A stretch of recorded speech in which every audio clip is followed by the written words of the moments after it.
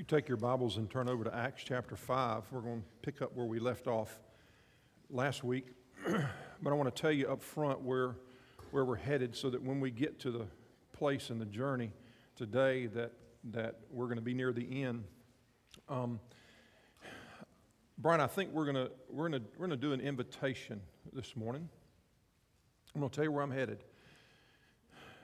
I'm headed to a place that there are those of us that are believers in this room, and last week we talked about boldness and praying for boldness. And so at the end of our service today, I'm going to ask you to respond, those of us that are believers, in reference to that boldness.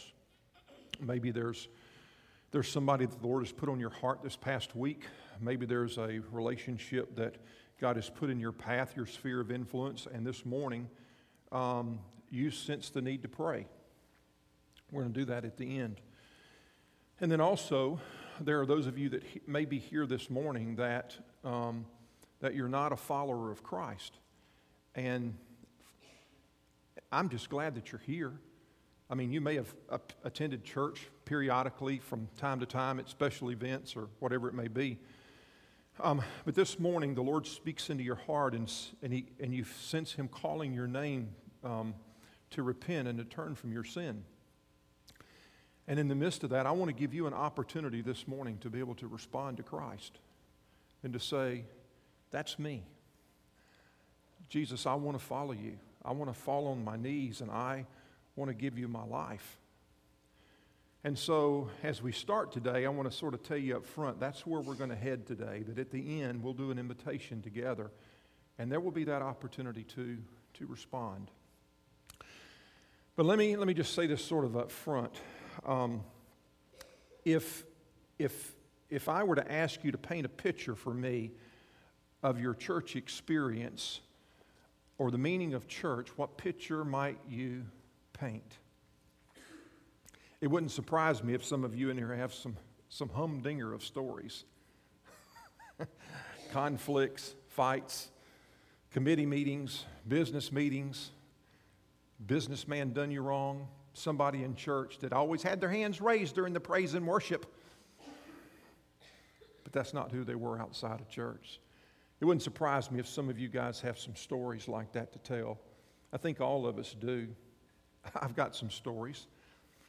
See, I remember the time that I was in middle school class and that the teacher was teaching. In the middle of that, he decided he was going to say some not so nice words because we as middle school students weren't being so nice. And I don't remember what he was teaching about that day, but I do remember the word that he spoke.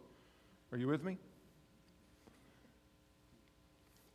I do remember the time that I was speaking in church and I was sitting out in the audience, and after the choir special, my dad decided that he was going to do something that was very unconventional.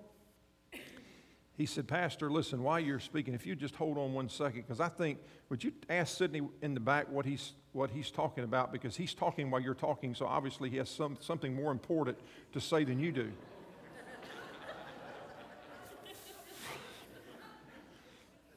Man, listen, we had ice cream and cake when I got home, okay? Are you with me? It was a great time. But regardless of how much, how little, I would dare say that every one of us have a story to tell about your church experience. And in reference to that, I said this a couple of weeks ago, that how many of us, the reality is our understanding of church is based off our experience and our exposure. And if we were to really get down to it, I wonder if what we've been exposed to and what we've experienced is really what God designed early on when the church began. And if you remember, we said that the church didn't begin as an institution. The church didn't begin as a building. The church didn't begin as a hierarchy. It didn't have programming. It didn't have all these other things that we today think that you have to be the church. But what the church was a movement. And it was a movement that was based off of one event that took place in history that happened not 2,000 years ago, but it happened then. And it was the resurrection of Jesus Christ. And it wasn't people that heard about the resurrection of Jesus that spread the word, but the Bible talks about eyewitnesses. It was eyewitnesses that were there that saw him beaten. They saw him arrested. They saw him beaten. They saw him crucified. yet they also saw the resurrection. And they spoke, and when they spoke extremely boldly, because it wasn't something that they had heard about, but it was something that they had seen with their own eyes. And the Bible tells us, and we've learned over the past couple of weeks, that on that first day when the Holy Spirit came, there were 3,000 believers that day that were baptized. And then just a short period of time after that, the Bible gives reference to that more than 5,000 men in that city, not including women and children, were believers and followers of Jesus. And here in a city that's probably 50, 60,000 people at that time, more than 10% of the population, pretty much statistics, if you're into statistics, more than 10% of the population became believers. And it created a tremendous amount of chaos and stir. Because in that community, in that city of Jerusalem, there was a delicate balance of power that existed between the Roman leaders and also between the Jewish leaders. And basically the goal was to keep the peace. But when Jesus came on the scene, it wasn't peace, but it was chaos. It was chaos. And we saw where the Peter and John, the early leaders, were arrested, and they ended up spending time in jail, and they were told, you stop talking about Jesus. And if you remember last week when they got out, they all got together, and this is what they prayed in Acts 4:29. And now, O Lord, hear their threats, and give us, your servants, great boldness in preaching your word. But wasn't it the boldness that they had about preaching the word? Wasn't it the boldness that got them thrown in prison to start off with? Yeah. But they got together and they prayed. And they didn't pray, oh Lord, keep us safe and protect us and watch after us and all those things. They said, Lord, give us boldness. And boldness wasn't the only thing they prayed for, but they also prayed for signs and wonders. And that's exactly what happened during that time. Many people were healed. The lives of many people were changed. And you'll see just a little bit later down the line that it wasn't just the physical healings, but it was the lives of people that were radically changed. People that were far, far from the Lord came close to the Lord and become some of the greatest advocates for Jesus and the message. And the church was unified, and it was powerful.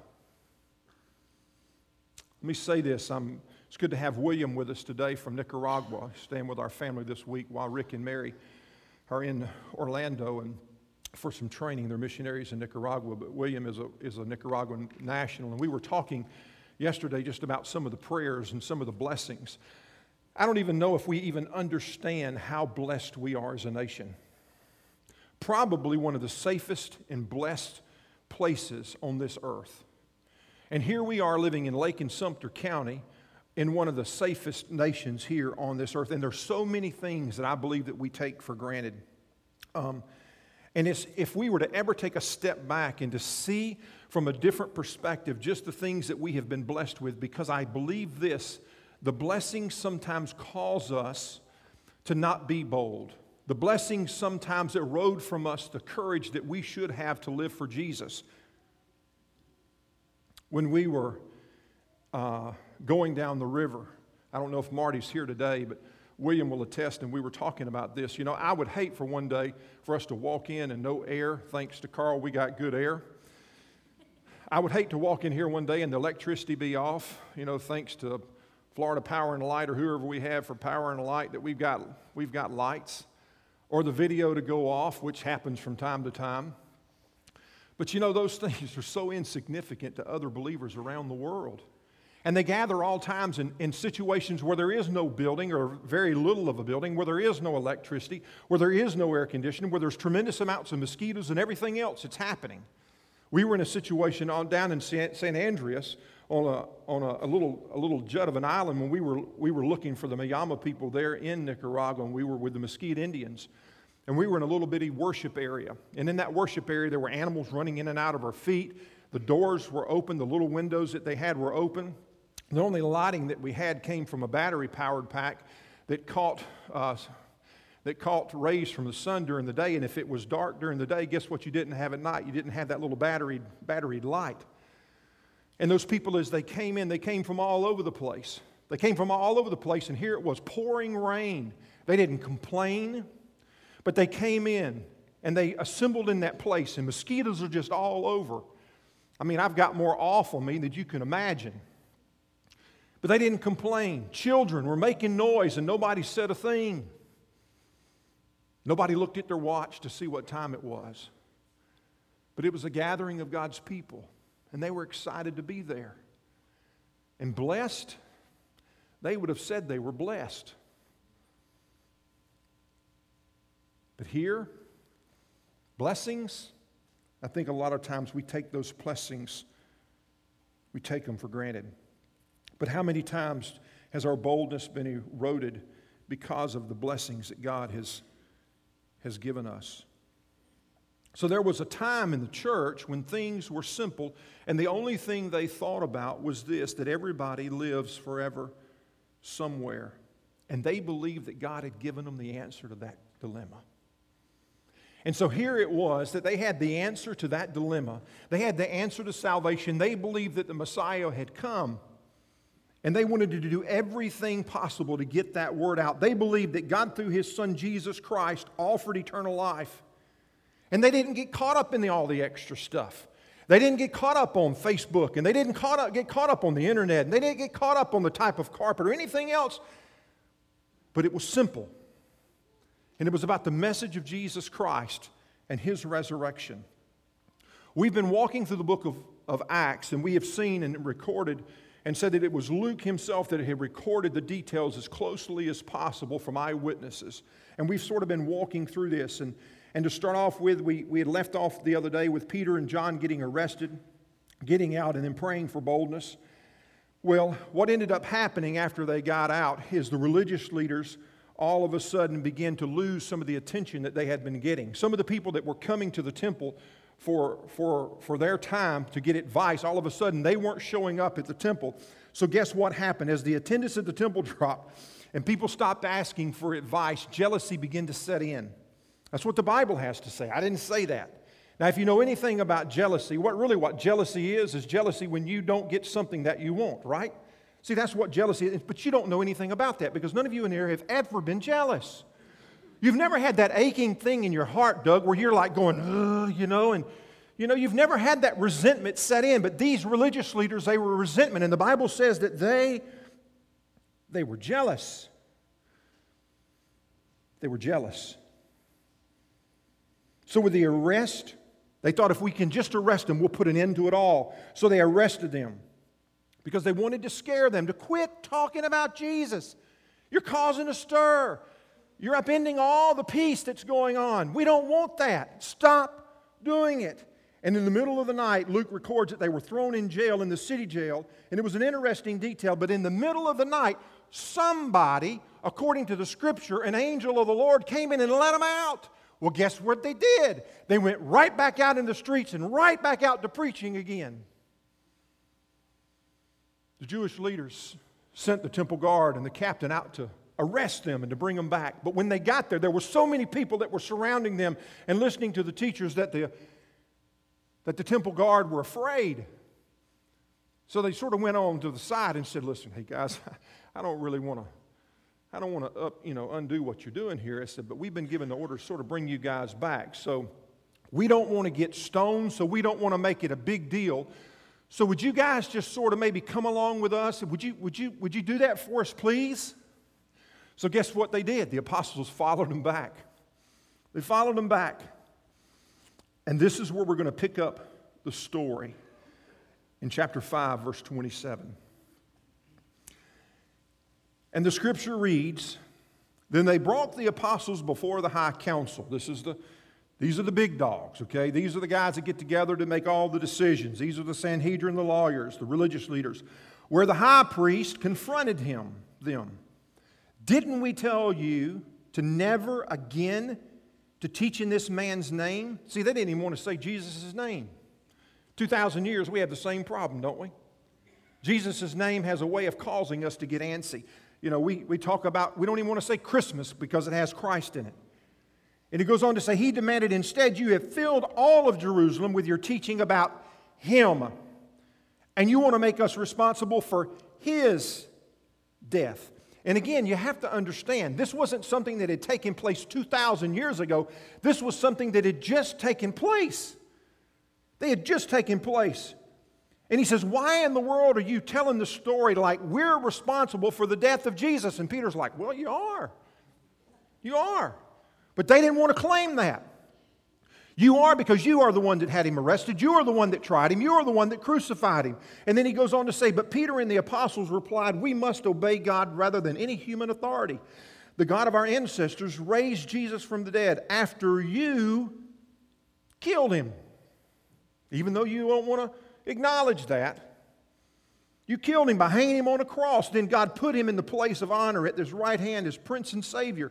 And he did this so the people of Israel would repent of their sins and be forgiven. And this is what puts Christianity in such a different light. Verse 32. We are what? Witnesses. See, when you've seen it and you've experienced it firsthand, boy, does it make a difference. It's one thing to tell somebody else's story. It's another thing to tell your story of what Christ has done. We are witnesses of these things, and so is the Holy Spirit, who is given by God to those who obey Him. When they heard this, the high council was furious, and they decided to kill him. Because they thought, well, if we just kill all of them, it'd stop. Let's just bring them all in, let's kill them all, and then it'll stop. And then look at what it says. But one member, a Pharisee called Gamaliel, who was an expert in the religious law and respected by all the people, stood up. So you got this meeting that's happened, you've got the apostles that are there. It's been declared that they want to kill him, and he stands up. And he ordered that the men be taken outside, the apostles be taken outside, so that they could have a little bit of conversation in the chamber. And this is what he said. Men of Israel, take care what you're planning to do to these men. Let me sort of put this in the correct terminology for you that may not understand this. Listen, I don't know if you really understand what you're just about getting ready to do. But I want you to think about it for a second. You better take care. You better sit down and soak on it for a minute. Or as a friend of mine might say, you better watch yourself. Take care of what you're planning to do to these men. Some time ago, there was a fellow named Theudas who pretended to be someone great. About 400 others joined him, and he was killed, and all of his followers went their various ways. The whole movement came to nothing. So guys, okay, listen. While the guys are outside, I want to remind you of a couple things. Don't you remember back? Nothing ever became of it. They killed him. He was a threat. Rome got rid of him. Verse 37, after him, at the time of the census, there was Judas of Galilee. There was a census that was going on, and Judas of Galilee said, I don't want to participate in that. Well, you know that was how the Romans made their money. So he got together a group of people, and they were called zealots, and they basically said, we're going to rebel, and we aren't going to do what you want us to do. Guess what happened to him? Beep. That's exactly what happened. He got people to follow him, and he was killed too, and all of his followers were scattered. So my advice is to leave these men alone. Let them go.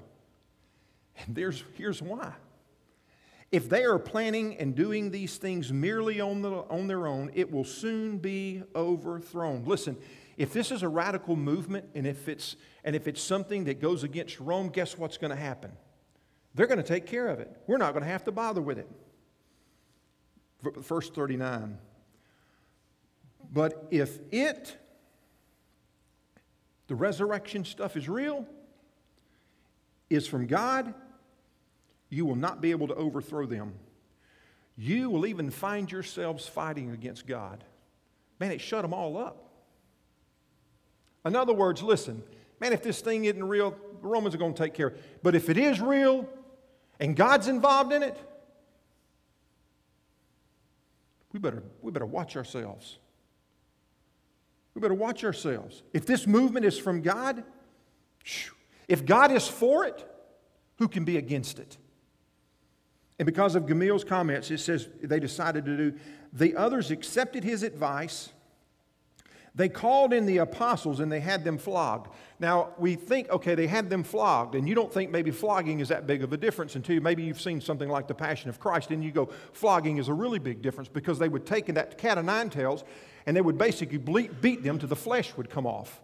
Here it is, a rope that had those cat o' nine tails. It was made of stone, it was made of steel, it was made of glass, and it was made of rock. All those things, and they would take and they would beat them. And the scripture here says that they had them flogged. And so for the next couple of hours, they stood in line and they flogged them one after another, after another, after another. And they were told to keep your mouth shut. It's pretty simple. What would you have done? I mean, you're getting ready to leave. Now what would be your response after thrown in jail? I can tolerate that. Maybe they would feed me just a little bit. But now it's gotten down to the place that it's costing me something. Not just a little bit of time, but now it's costing me some flesh. Flogging in the name of Jesus, because they were talking about the resurrection. I mean, would you be bold? Would you continue to preach and to teach and to be a witness and to talk about the resurrection of Jesus after you just experienced that? But I want you to sit in. I want this to sort of sit in and just to sit on this and let it sink in for a second. If they would not have continued to be bold, we wouldn't be here today. If they would have kept their mouths shut, we wouldn't be here. It would have stopped that day. So after they flogged them, verse 40, they ordered them never to speak in the name of Jesus, and they let them go. And goodness gracious alive, you can't believe what they did. The apostles left the high council. This is not a misprint. What did it say they were doing? Rejoicing that God had counted them worthy to suffer disgrace for the name of Jesus. And from then on out, every time that they would take their shirt off, they would be reminded that they had suffered for Jesus. That every time they were with a group of people, they could say, let me tell you. No, let me show you. It's going to cost you. The following of Jesus will cost you. Now, when we talk about being afraid these days, we aren't afraid of being flogged, are we? What we're afraid of maybe not fitting in, somebody not inviting us into a certain group because we believe and we want to follow Christ. Or we're afraid that we might be made fun of. That's what we're afraid of. We're not afraid of being flogged. Are you kidding me? Losing a job? Maybe. Yeah. Somebody writing something bad about it, don't hang out with them. They're a Jesus nut. But being flogged, there are people being flogged every day around the world for Jesus. Just not here in the United States, because we've been blessed. We've been blessed, and what Williams said, it's because we had a group of forefathers that loved the Lord and that wanted to make sure that we had that basis of foundation of Christian faith here in America. But it's not that way in other places. And it goes on to write, and every day in the temple and from house to house, they continued to preach and teach the message that Jesus was the Messiah.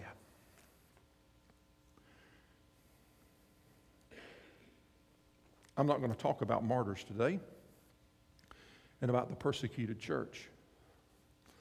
But what I want to do is I want to give you just a couple of things about some things that we as Americans can be bold in. So if you got a pencil, I want you to pull it out and I want you to write down these things really quickly. Number one, here's just some suggestions. Be bold. Boldness is the decision to speak when it would be so much easier to be quiet. Listen, simple. When's the last time you've invited somebody to an environment where there were believers? When's the last time that you said, listen, hey, man, why don't you come and join us? Maybe it was a church service. When's the last time you even tried? Why don't you feel compelled to try? What is it that keeps you from saying, why don't you go to church with me? You ever thought about that? I'm going to ask a crazy question. How many of you are here today at Heritage because somebody invited you? Would you raise your hand? Somebody invited you to come. Multitudes of people. Do you know that statistics tell us that somewhere between 80 and 90% of people today that are non-believers say that they would attend a church service if somebody would invite them? Boldness. Boldness to speak when it would be easier to be quiet. To invite. Number 2, boldness is taking advantage of every opportunity when available. Boldness is taking advantage of every opportunity when available. We talked last week about prayer. It's amazing how when we pray, our eyesight changes. Are you with me? It's amazing that when we pray, when we take time to pray, how our eyesight has a way of changing. When you start praying for boldness, all of a sudden you begin to see some of the opportunities around you that maybe you never saw. How many of you ever see the person sitting next to you as an opportunity for you to be able to share your faith and invest your life? I mean, do you ever think about that? Do you ever think about a time when somebody's walking through a time of difficulty that you don't go, oh, whoa, but instead you go, oh, yes. Jesus heals those hurts. He heals those pains. And instead of going, oh, no, you go, oh, yes, and you make that phone call. You make that visit. See, some of you know that because you've gotten a visit or call from me when you're walking through a difficult time.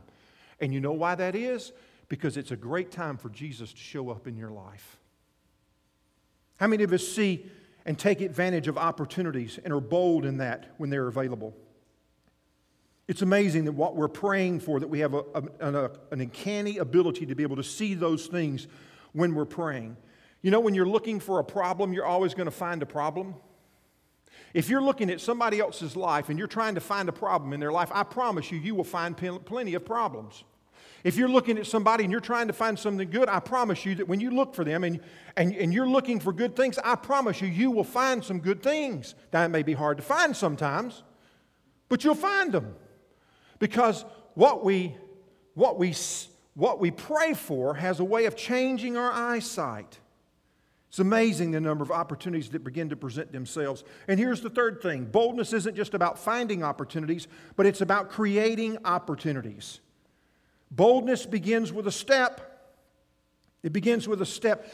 Have you ever thought far enough in advance to think what it might be like one day for somebody to take you by the hand, Tom Finchers, and say, Tom, I want you and Sandy to know the difference that you guys have made in our lives. Tom, because you shared the gospel with me, I am a believer and a follower of Jesus Christ.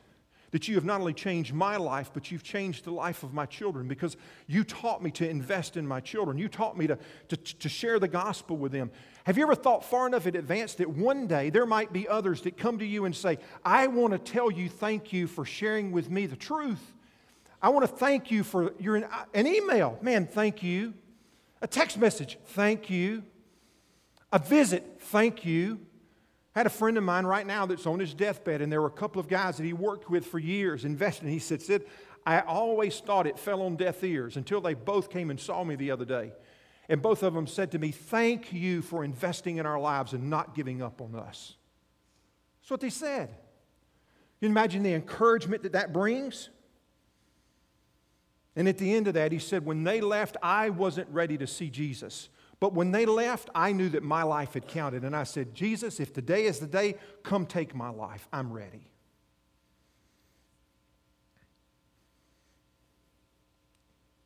See, talking about boldness can be very intimidating. Because when we talk about boldness, it may be really difficult because you claim to be a Christian, but your life doesn't exhibit a lifestyle of moving towards Christ. If I were to take and I were to interview 5 of your closest friends, what do you think that they would say was your greatest loves? Would Jesus even be on that list? Of the things that you valued the most, would Jesus even be on that list? Of where you put your time, would Jesus be on that list? Of where you spent your resources, would Jesus be on that list? The people, I'm not talking about people that know you at church. I'm talking about the people that know you, the one that you work beside. I'm talking about the guy, your next door neighbor, your family.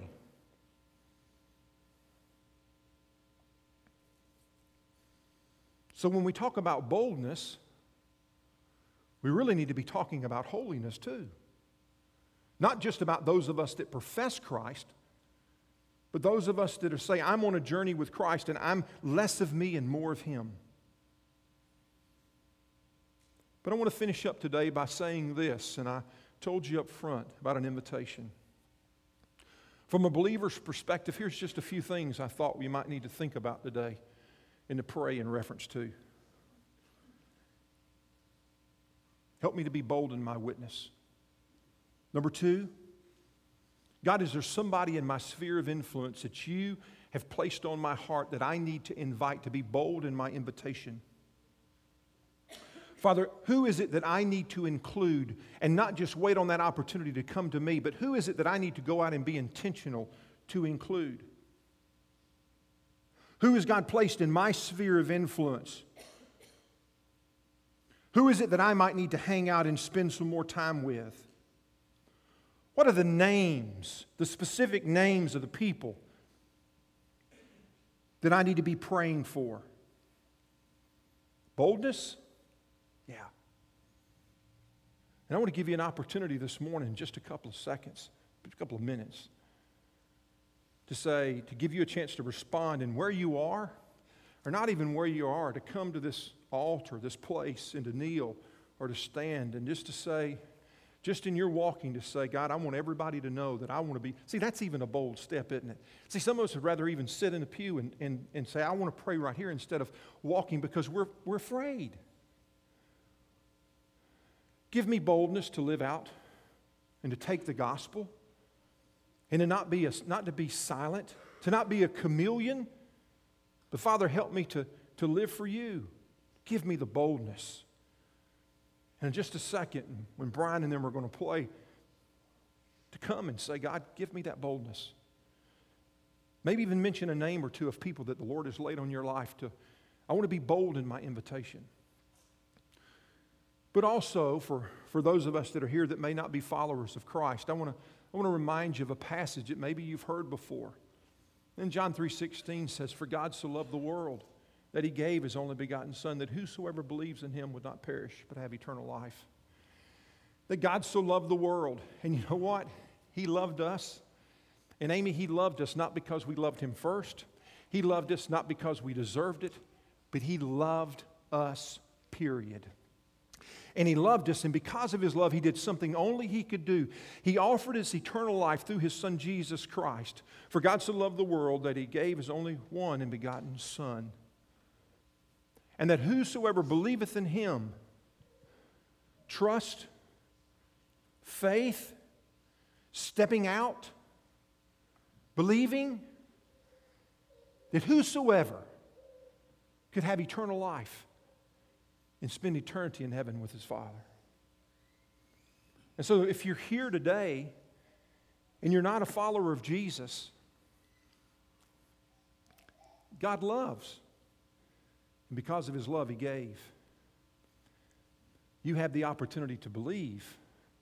I can't do it for you. It's something that you've got to believe on your own. You've got to trust it.